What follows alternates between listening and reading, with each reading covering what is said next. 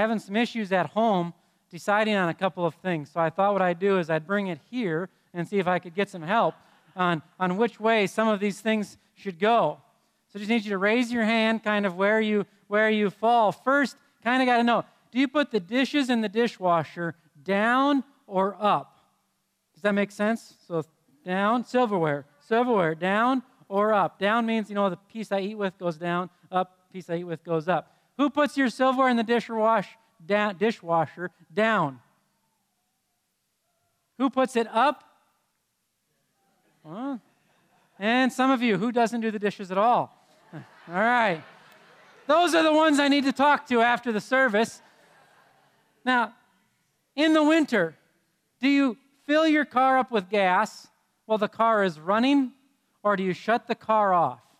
Who shuts the car off? Wow. Okay, who leaves the car running? A couple rebels in the group. Yes, a couple rebels. All right. Now, who leaves the water running during your whole process of brushing teeth? And who shuts it off between every spit and then brush? Who leaves the water running the whole process? Oh, hey, whoa. This is a judgment-free zone. Who shuts the water off unnecessarily? Quite a few. All right. Who, when there's a temper tantrum from your spouse or your child, who responds quietly and patiently and just walks the other way for a few moments? Who responds with a temper tantrum? Who are happy the temper tantrum days are done? All right. If we looked at each thing that we do in our life, you could look back and say, we were shaped or we were formed to do it that way. Now, those are pretty minor things, but there are pretty major things that were shaped and were formed. How I respond to a temper tantrum, it moves towards major, because usually I modeled what was modeled for me. Do I use a credit card or do I use a debit card? Again, it goes to how I was shaped and formed. Everything we do is a reflection of how we've been shaped or how we've been formed. Every single day when you get out of bed, someone is attempting to form how you think, therefore form what you do. You're listening to something on the radio, you're watching television, you're reading an article, you're conversing with friends. Everybody is seeking to shape you. We've all been shaped or formed by a variety of people, by a variety of things. This morning we read a Bible passage where Paul gives us a friendly reminder of that which should shape us. Paul basically says to young Timothy, hey, Timothy, you're not supposed to be like these others that I just got done mentioning. You're supposed to be shaped by the Word of God. Very simply, Paul is saying to us in 2 Timothy this morning that our way of life is to be formed by the Word of God. You see, in 2 Timothy chapter 3, if we begin at the beginning in verse 10, Paul says to Timothy, he says, you, however. He sets it right up to compare Timothy to another group of people. Earlier in this passage, he listed off a bunch of different traits of a group of people that Paul has seen in action. So up in chapter 3, he goes into a list. Starting in verse 2, he says, lovers of self, lovers of money, proud, arrogant, abusive, disobedient to their parents, ungrateful, unholy, heartless, unappeasable, slanderous, without self-control, brutal, not loving good, treacherous, reckless, swollen with conceit, lovers of pleasure rather than lovers of God, having the appearance of godliness but denying its power. Describing this group of people who had these characteristics, and then he goes in verse 10 saying, you, however, follow a different pattern. He basically, kind of a gentle reminder, your way of life is supposed to be different. Why? Let's look down a little bit now as he kind of lays out the argument. Why is your life supposed to be different? He gets into that in verse 14. But as for you, again, he's comparing it to this other group of people. So this group of people has this, but you continue in what you learned and have firmly believed, knowing from whom you learned it, and how from childhood you have been acquainted with the sacred writings. So he says, hey, your way of life is supposed to be formed by this which you learned. What did Timothy learn? Sacred writings. Or maybe your version says Scripture, or your version might say holy writings. The word Scripture means sacred writings, or holy writings. Documents that are sacred, that have passed down. So basically, Paul is saying, hey, your way of life is supposed to be formed and shaped by what? The Scriptures. Would have been pointing back to the Hebrew Scriptures, Genesis, Exodus, Leviticus, Numbers, Deuteronomy, the Old Testament, that Timothy would have been very familiar with. Now remember, Timothy didn't have the Bible at that point. He just had the Old Testament. He might have had a couple of Gospels, maybe a couple of other letters that had been circulated, but definitely not the New Testament in the Bible as a whole. But he says to Timothy, hey, your life is supposed to be formed by these holy writings. Why? Why should Timothy's life, why should our life be formed by these holy writings? Now look with me as he continues on, making the argument, verse 16. Why? All Scripture, or sacred writings, is breathed out by God. Why is Paul saying, hey, your life should be formed by Scripture, the Bible? Why? Because it's breathed out by God. The reason that you should listen to the Scriptures is because the author of the Scriptures is God. The reason that we elevate the Bible so highly, the reason that we open it every Sunday, the reason that the Bible has been the most influential book in the history of mankind is not because it's eloquently written in human form. The reason it's been so powerful and the reason we gather around it is because of the author of it. The power and the authority of the Bible come from the source of the Bible. And Paul is saying here, hey, Scripture is breathed out by God. In other words, it's inspired by God. So when Paul wrote the letters, when the Hebrew books were written, God inspired people to write that. He was behind it. How did this happen? We don't really know. There's not any information on, did God come down and take their hand and move it like this? We don't know. We just know that God inspired it, that God breathed out those words through these specific people. So the Bible, which we now believe contains the Holy Scriptures, is supposed to form our way of life. Notice that it's way of life, not Bible forms your spiritual beliefs. Because look at what Paul is arguing for here. He's not arguing about spiritual beliefs at this specific juncture. If you look at the list in 2 Timothy 2, look at the things. Arrogant, ungrateful, slanderous, not loving good, proud, lover of money.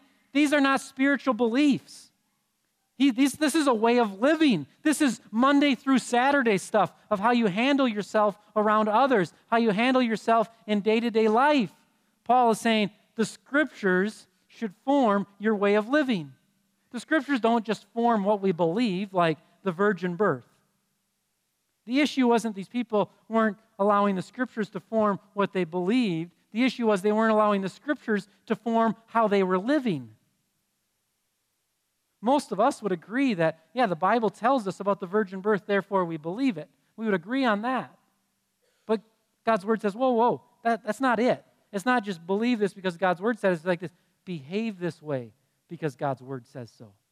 God's Word is supposed to form us and shape us. The Bible is a powerful, powerful book. If you just think about it for a moment, the Bible is the best-selling book.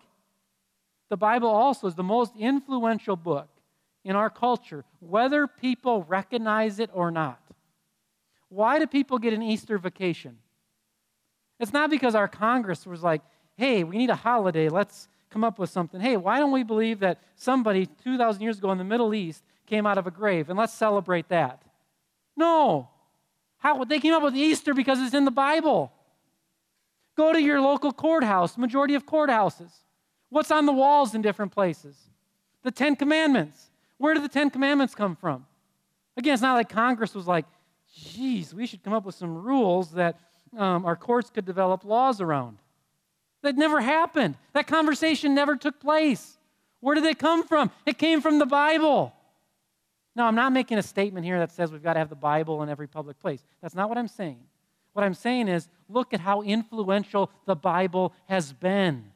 It's everywhere. Not just in our culture, it's been the most influential book around the world. Why is there clean water in the middle of Africa right now? It's not because the United States Congress said, hey, we should send some welfare over there. No. What happened is people that follow God said, God's word says we need to care for the least of these. Therefore, let's get some money together, get some people together, and go over there and take care of that. Governments are horrible at taking care of physical and spiritual problems. If they were good at it, what would happen? It would all be done. Why are physical problems solved around the world? Because God's word has directed God's people to do something about it.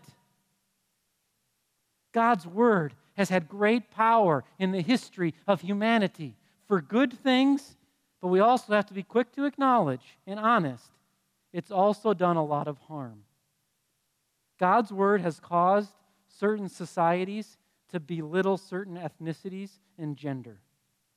God's word at different times in history has sent God's people on massive movements of killing others. It's just the truth. I'm not promoting it. I'm saying let's acknowledge it. Let's acknowledge that God's word has not always been handled appropriately. People around the world have been stoned because of what's in this book. This book has power. The reason this book has power is because of the author behind the book. The reason that so many have submitted their lives and willingly laid down their life is because of the author of the book. It's not because it's written beautifully. It's not because it contains great stories, but it's because of the one who wrote it. And that's why we pay great attention to what's in it. Because our life, our whole way of life, is to be formed by the Word of God. Look with me in verse 16 of 2 Timothy chapter 3. What does the Bible, God's Word? Because we believe the Bible contains Scripture, so I use those words kind of just interchangeably. So what is the role of the Bible? Look at this. Teaching, reproof, correction, and training in righteousness. So if you had to summarize what God's Word does, you could look at it in two ways. On one hand, God's Word gives some don'ts, some corrections and some rebukes. You could look at that as it's kind of taking off the sharp edges, kind of doing some chiseling. At the same time, is it what? It teaches and it trains in a way of righteousness. Righteousness being a right way of living. So God's Word doesn't just say don't. God's Word at the same time says do. So it doesn't just chisel away, but it molds new additional things in our lives. So God's Word forms us by sometimes pushing back, sometimes bringing out, whatever it takes. That's the role of God's Word. It forms us to be who God wants us to be. If God's Word is to form our way of life, therefore, we should be learners of God's Word. If we agree on this statement this morning, that our way of life is to be formed by the Word of God, the implication of that is this: we better know the Word of God. If the Word of God is supposed to direct my way of life, I better know the Word of God. So I want to take a few moments this morning and talk about this book. Help us very practically understand how I should handle it, how I should read it, and how I should understand it. So I want to talk a couple of things about this book. First thing, the Bible is a conduit. The Bible is a conduit meant to deliver someone, something to us. Look with me in that 2 Timothy passage, verse 15. How from childhood you have been acquainted with the sacred writings, which, the sacred writings, are able to make you wise for salvation through faith in Christ Jesus. What do the Scriptures do? They bring us salvation. They bring us the person of Jesus Christ. I don't know Jesus outside of the Bible. I can't know Jesus outside of the Bible. There's nothing else. In John chapter 5, Jesus is having a conversation with religious leaders. And he says to the religious leaders, he says, hey, you don't know me. You don't know the scriptures that you study, even though the scriptures you study testify about me. And in John 5, Jesus says, you search the scriptures diligently to inherit eternal life, but you miss eternal life because you miss the point of the scriptures. I'm paraphrasing. In other words, Jesus is saying to the religious leaders, you know the Bible, but you don't know the God of the Bible. Therefore, your knowledge of the Bible is worthless. Because if you don't know the God of the Bible, you've missed the whole point of the Bible. The religious leaders that Jesus was talking to multiple times, he called them things like twice the sons of hell. He had very harsh language for these religious leaders. These are people who had the book of Genesis, Exodus, Leviticus, Numbers, and Deuteronomy memorized. If I said it's a requirement to be a member at King of Glory to have Genesis, Exodus, Leviticus, Numbers, and Deuteronomy memorized, our membership rolls would empty in a hurry. Most of us memorize John 3:16, and we're like, oh, good to go. These people, they knew the scriptures, yet Jesus says to them, you don't know the scriptures, because they didn't catch the point of the scriptures. The point of the scriptures is to know Jesus Christ. I can have all of the facts and all of the names memorized that I want, but if I don't know Jesus Christ as my Lord and my Savior, I don't know the Bible.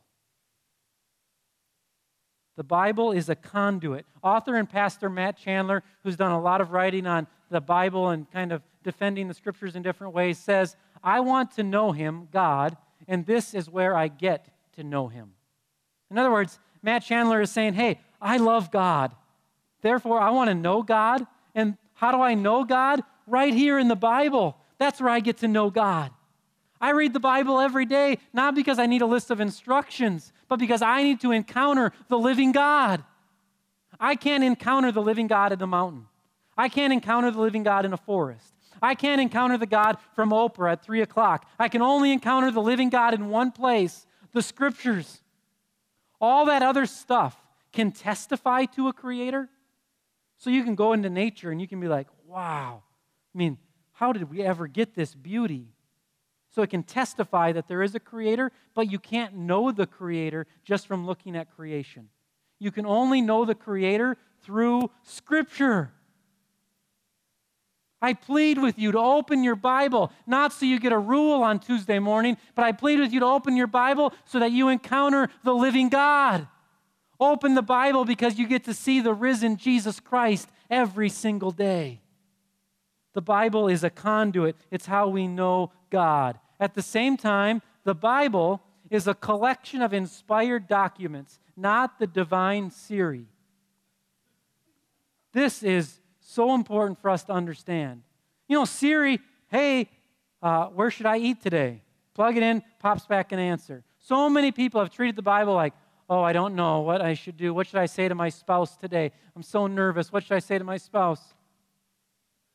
Listen, all Judea and inhabitants of Jerusalem, and King Jehoshaphat, thus says the Lord. Okay. This isn't some magic piece of carpet that just flies around and gives me an answer to anything and everything. The Bible is a collection of documents over 1,500 years. The book of Genesis, compared to 2 Timothy that we read, there's at least 1,200, 1,500 years between those two books. And those are books or letters written about events or for specific people. The Bible's not a dictionary that, like, I need help today with money. What should I do? Look up money and then, no, it's not that at all. It's letters revealing the purposes of God and God's activity in the world, and we study all of that to then answer that question. What should I do about my money? Very different in looking at the Bible as just an answer book for anything and looking at the book as a collection of written material, divinely inspired, that reveals who God is and what God wants. There's implications to this. First is this, how you read your Bible. If I can encourage you this morning, read the Bible one book or letter at a time. I can't emphasize, it's so unhealthy to just every morning open up and point. That might not be the Spirit of God guiding you. That might be the pizza you ate last night guiding you. Read it one letter at a time. It's how it was written. God chose to use a human means to make himself known to us. Why don't we use that same human means to know God? So, if you're not real experienced with the Bible, you've been going to church, but you've never really read it a lot, let me encourage you today. Write this down. Start in the book of John. Read through John, and then 1 John. And then come back and read Luke, and then Romans. Just go in that order of those books. John, 1 John, Luke, Romans. Work through those books one at a time. If you've been in the Bible and it's more like you're like, I just don't know what to do, so I open it up every once in a while, but I've had a lot of Bible study experience, let me encourage you this morning. The way to really dig deep is a two kind of prong method. First is this. Read the Old Testament in chronological order, not in the order of the books. So don't read the Old Testament, Genesis to the end of it. It's not in date order of how it all happened. You can get yourself massively confused. So read it in chronological order so you're understanding the history of Israel and how God was working, which has great influence over all the New Testament and what God is doing today. So you can start that process. As you're doing that, read through one letter, one book of the New Testament at a time. So I might start in the book of Genesis and read a chapter a day in Genesis. At the same time, I'm going to start in the book of Luke. And then I'm going to read Acts and then Romans. So if I'm experienced, I'm starting Old Testament and New Testament at the same time. Genesis, I'm also starting in Luke to go to Acts and then to Romans. Trying to give some very practical things to grab onto. So one way of kind of memorizing what we all need, I use this method. I believe we should follow the 7x7 method. 7 minutes a day, 7 days a week. This isn't a rule in the Bible or anything like this. You can throw this away when you leave here. I don't care. This is just something easy to remember. I believe 7, I come up with the number 7 because it's perfection and wholeness in Scripture. The Sabbath, 7th day, so every day I want to have 7 minutes wholeness in the Scripture. 7 days a week, I need to encounter the Word of God. If all of us did this, 7x7, it would be astounding what would happen. Not necessarily everything fixed in your life. And I want to make that clear. This is not a manual. You're like, oh, pastor told me 7x7, everything's fixed by next Sunday. No. By next Sunday, though, I'm going to start to develop new perspective, new understanding, new ways of thinking, ways of approaching stuff. 7 minutes a day, 7 days a week. Do you know what happens when you hang out with someone a lot? They begin to influence the way you think and talk. Think of someone at your office place for a moment. Maybe they got a phrase that they use like, nice, really nice. What happens?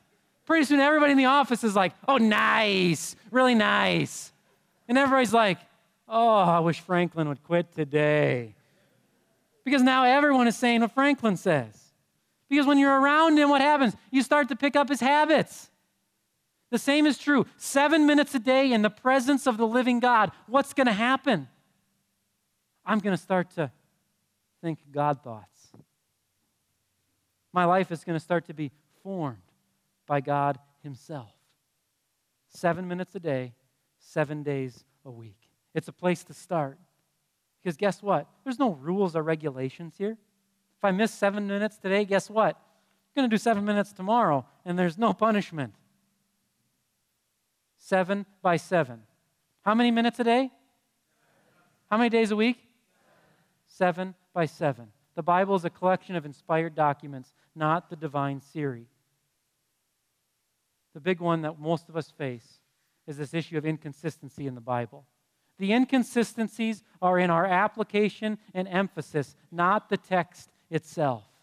One of the main objections to the Bible is people say it's inconsistent.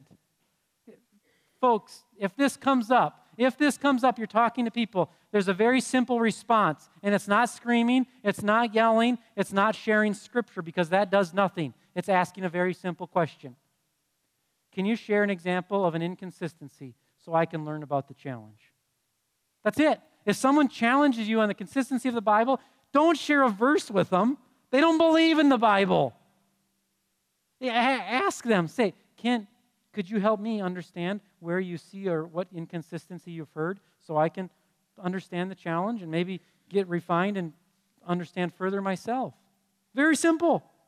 Very, very simple. Folks, the major inconsistencies that people yell about the most has nothing to do with what's written in here. It has everything to do with how me and you have applied what's in here. So there's lists in here, lots of lists in here of sins. Sins that say, don't be covetous, don't be greedy, don't be sexually immoral, don't gossip, da-da-da-da. What brings about the charge of inconsistency is when a church makes a rule about one of those things in the list. And then what? Doesn't say anything about anything else on the list. You can't have communion if you've been sexually immoral this week. But you can have communion if you've gossiped this last week. Now, is there a truth in that statement? Absolutely, there's truth in that statement about sexual immorality. Perfect truth. But we're missing a serious truth as well. God's just as harsh on gossipers. The inconsistency is really on us. And where it's also on us is that there's great difficulty in the Bible. The book of Leviticus says, don't wear cotton. How many got cotton on this morning? Leave right now. Right? I mean, that's a real issue, though. But if we take something else from the book of Leviticus, and I pull it out, and I use that from the book of Leviticus about holiness or morality, guess what? I better be able to defend why the cotton rule no longer applies, but the morality rule still applies. Otherwise, don't touch either of them, because then you are a hypocrite. Are there explanations to it? Absolutely. It's understandable when you understand the person of Jesus Christ and what He's done and what He instituted, what He put in place. Folks, we got to examine our own hearts. Have I consistently applied what God has made known in His Word to my life? Consistency begins with us. And if there's inconsistencies, let's talk about them. Let's dig in and try and understand. Let's not just be like, oh, God said so, it's okay if there's inconsistencies. No, let's talk about it. Converse. No screaming or yelling even needed. The Bible is centered on the person and the work of Jesus Christ, not us. The Bible wasn't written specifically for you to help solve your life problems. The Bible was, God was like, Rich is going to need some help in 2016, deciding what to do and where to do it. I'm going to write this book. Here, it's all about you, Rich. No. This book is about one person, Jesus Christ. This book tells the story of Jesus Christ, the plan for Jesus Christ, and what Jesus Christ has done on our behalf. And when I begin to understand that, then I begin to ask the question, what does it mean for me? It's really dangerous to open up your Bible in the morning and say this, what is it saying to me today? The church does this. We've done this to ourselves. You cannot open up the Bible and say, what does this mean to me today? Because guess what? Someone else could open it up, and it could mean 400 different things. We got to open up the Bible and say, what is it saying about God? What is it saying about what God has done? What is it saying about what God wants? And after I've answered those questions, then I say, what are the implications for my life? There's a big difference between saying, what is this saying to me today? Boom, versus reading, understanding what it's saying about God's desire, and then saying, what's the implication for my life? So each week, when I prepare for a sermon, my goal each week is to have a very simple thesis statement that at least I know, that I believe would be true at King of Glory, would be true in the middle of Africa, would be true in 2016, would be true in 1885. So this morning, the truth from God's Word is our way of life is to be formed by the Word of God. That's true for anyone and everyone, in any culture, in any time. Right there from Timothy. Now I've got to ask myself personally, what's the implication for my life if I allow God's Word to form in me? So now I've got to examine my own life. What in my life am I not allowing God's Word to have say over? Am I allowing God's Word to affect how I see and view other people? Am I allowing God's Word to infiltrate my thinking about money? So after I understand the general meaning that's true for everyone, I can say, what's the implication for me? So each week when I'm preparing the sermon, I try very hard to say, what's the truth of the text? What's the text saying that'd be true anywhere? And then I always ask myself, what's the implication for King of Glory if we were to implement this truth? And I try to spend time unpacking what could be true for us if that is true. So each day you open the Bible, what does it say about God? What does it say about what God has done, what God wants, and then what's the implication for me? The Bible is a conduit. It brings us Jesus. It brings us God Himself. The Bible is a collection of documents divinely inspired. It's not the divine Siri. The Bible does not have inconsistencies, but we have inconsistency in our application and our emphasis. The Bible is primarily not about me, it's about God. And finally, the Bible produces humility, compassion, confidence, etc. Folks, there are some serious challenges in our community, in our state, and in our nation. The Bible's being trampled all over. But guess what? That's nothing new. If you pull up any preacher from 1850, 1890, 1920, and 1950, I guarantee what that preacher is going to say. Oh, the Word of God is under assault. I guarantee it. This is nothing new. This is nothing new at all. So for us to stand out here on the street corners and say, hey, we're right, you're wrong, verse X says this, therefore follow along. Guess what? Unhelpful. Not only unhelpful, but unnecessary. Because God's Word does not need defending. You know what God's Word needs? Implementation from His people. Not once, Jesus lived under the most ridiculous government in the history of humanity. You think governments are bad today. This government that He lived under was horrible. Not once did Jesus send one of His followers and say, hey, read the scroll to the Roman emperor and tell him he needs to follow along. Not once did Jesus or any of the original apostles take the Word of God to unsaved people and say, hey, you should be following what's in here. Because unsaved people, guess what? Can't follow what's in here. It goes against what's in here. Because what's in here says if you're unsaved, you can't fulfill the commands of Christ. So to stand out in the street corners and yell about the Bible and to say, we're right and you're wrong, is there an element of truth? Absolutely. But guess what? It's unhelpful. It doesn't convince anyone. So what does the Bible ask us to do? One, the Bible tells us to be humble. Therefore, when challenges come, and there's challenges right now, right? I mean, in our own city, in our own state, there's challenges about issues of boy and girl, and if we're created a boy or girl, or if we're just a general human. This is a real issue right now today. What do we need to do? We need to say, hey, God's Word forms the way we think about this. And we believe that God has created us men and women. That's where I stand. Where you stand, I have no say over where you stand. I'm going to work for the common good of society, but when the common good of society or the common group of society says something different, guess what? I'm not going to be like, hey, we got to get back to the Bible, because guess what? They have no interest in the Bible. I'm going to do this. I'm going to stand firm on my ground. And if they say, hey, you know what? If you teach something different than what we're saying, you're going to jail. Guess what? I'm not going to just stand up and scream and go, you can't send me to jail because God's Word says it's so. You know what I'm going to do? I'm going to say it, and if I go to jail, I'm going to jail.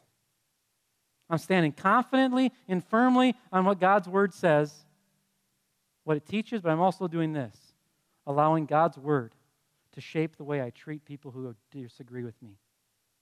Nowhere in the Bible is it allowed for you to speak evil of someone who has a wrong belief system. Someone can believe a complete heresy. Nowhere in God's Word does it say that we can say about that person, hey, they're idiots, they're evil, they're a force of the apostate, da-da-da-da. No, they're my neighbor. God's word says, I have to love them. That doesn't mean I change. That does not mean I shift in my position or what I teach. But it does change how I interact with that person greatly. I could go on forever on this, and we'll stop right there. But it's so relevant to us that if we're going to stand firmly on the Bible, guess what? Guess what? I also need to let the Bible shape how I stand firmly. The Bible says stand firm on sound doctrine. The Bible also says how to stand firm on sound doctrine with compassion, love, and humility. And then finally it says this. It doesn't say this exactly, paraphrase. Be ready to get run over. What happened to the Apostle Paul and the 12 disciples? They got ran over, literally. They died. They stood firm on the Word of God. They were told by the government, do not talk about Jesus. Do you know what Peter said? Sorry, Jesus Christ is Lord. He's risen from the dead. He preached, and then he was done. He stood firm. And I would contend he stood firm with compassion, love, and grace. The same thing we're asked to. It's not easy at all. And as you and I seek to be people of the Bible, it's not going to be easy because it's not all just written out in clear direction. This is what I would contend is the beauty of our Creator. God did not create me as a robot, but God created me with unique gifts and abilities and a personality. And what God has given us the opportunity and the freedom to do is He said, hey, Rich, be compassionate. But He's left His Spirit with us and me and my personality to figure out how I'm compassionate as Rich. And how you're compassionate as Frank or Dan or Kathy, whatever it is. There's great beauty there. That God would give us the opportunity to act as human instruments, seeking to implement what He's revealed in our unique ways. Let's not make everything a cookie cutter and take away the beauty of God's creation. But let's stand on the foundation of God's revelation found in the Bible and allow that to shape us, inform us, so that we are cookie cutters in our own way that reflect God's beauty. A couple weeks ago, I was on 26th Street pulling up to Minnesota at a stoplight, taking a left turn, and I looked over, and there's an elderly woman driving the car next to me. And I was listening to AM radio, as I normally do with this elderly woman. I normally think, well, they listen to AM radio. Sorry if I offended anyone. But this elderly woman, and she's just going like this, then screaming up and down. I'm going, what in the world is she listening to? Just boom, not missing a beat at all, and it was a wild beat. Now, somebody could have drove by her and gone like, what in the world? What music is setting the tone for her? Have you ever been on the dance floor and watched someone and been like, hey, are they listening to the same band as us? And as you're stepping on your spouse's feet, your spouse is like, I mean, this is my wife stepping on my feet. I'm like, honey, we need to listen to this band, not the one. Right? Have you ever seen someone go into a little different rhythm? Guess what?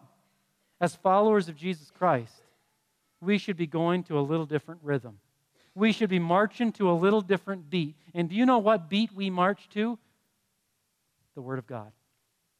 That's what Paul has said to us this morning. That we march, our life is to be formed by the Word of God. We march to a different beat. So get ready. Some people are going to be driving and going, what? They're giving away all their stuff? What? He's going over, he's going to pray with who? What? He's still going to be friends even though they disagree on that what? They're going to teach what to their kid? What? It's going to happen if we're marching to a little different beat and if we're allowing that beat to be the Word of God. Let it be said of us that we were not formed by culture or formed by talk radio, but we were formed by God Himself through the gift of His Word. Let us pray. Almighty God, thank you for this book. Thank you that you've given yourself to us. God, I pray that you would refine me as a pastor, God. Forgive me when I haven't spoken it clearly. God, help me speak clearly to these people every Sunday. God, I pray that these people would be fed every week with you, not me. And God, I pray that every day, 7 minutes this next week, every day, everybody in this congregation would encounter you. God, I ask right now that you'd give us a hunger to be in your presence daily. Thank you for your word, God. Now give us understanding. Give us your Spirit to guide us in our interpretation. God, have your way with our thoughts. Let your word shape us. Thank you for your word. In Jesus' name, amen.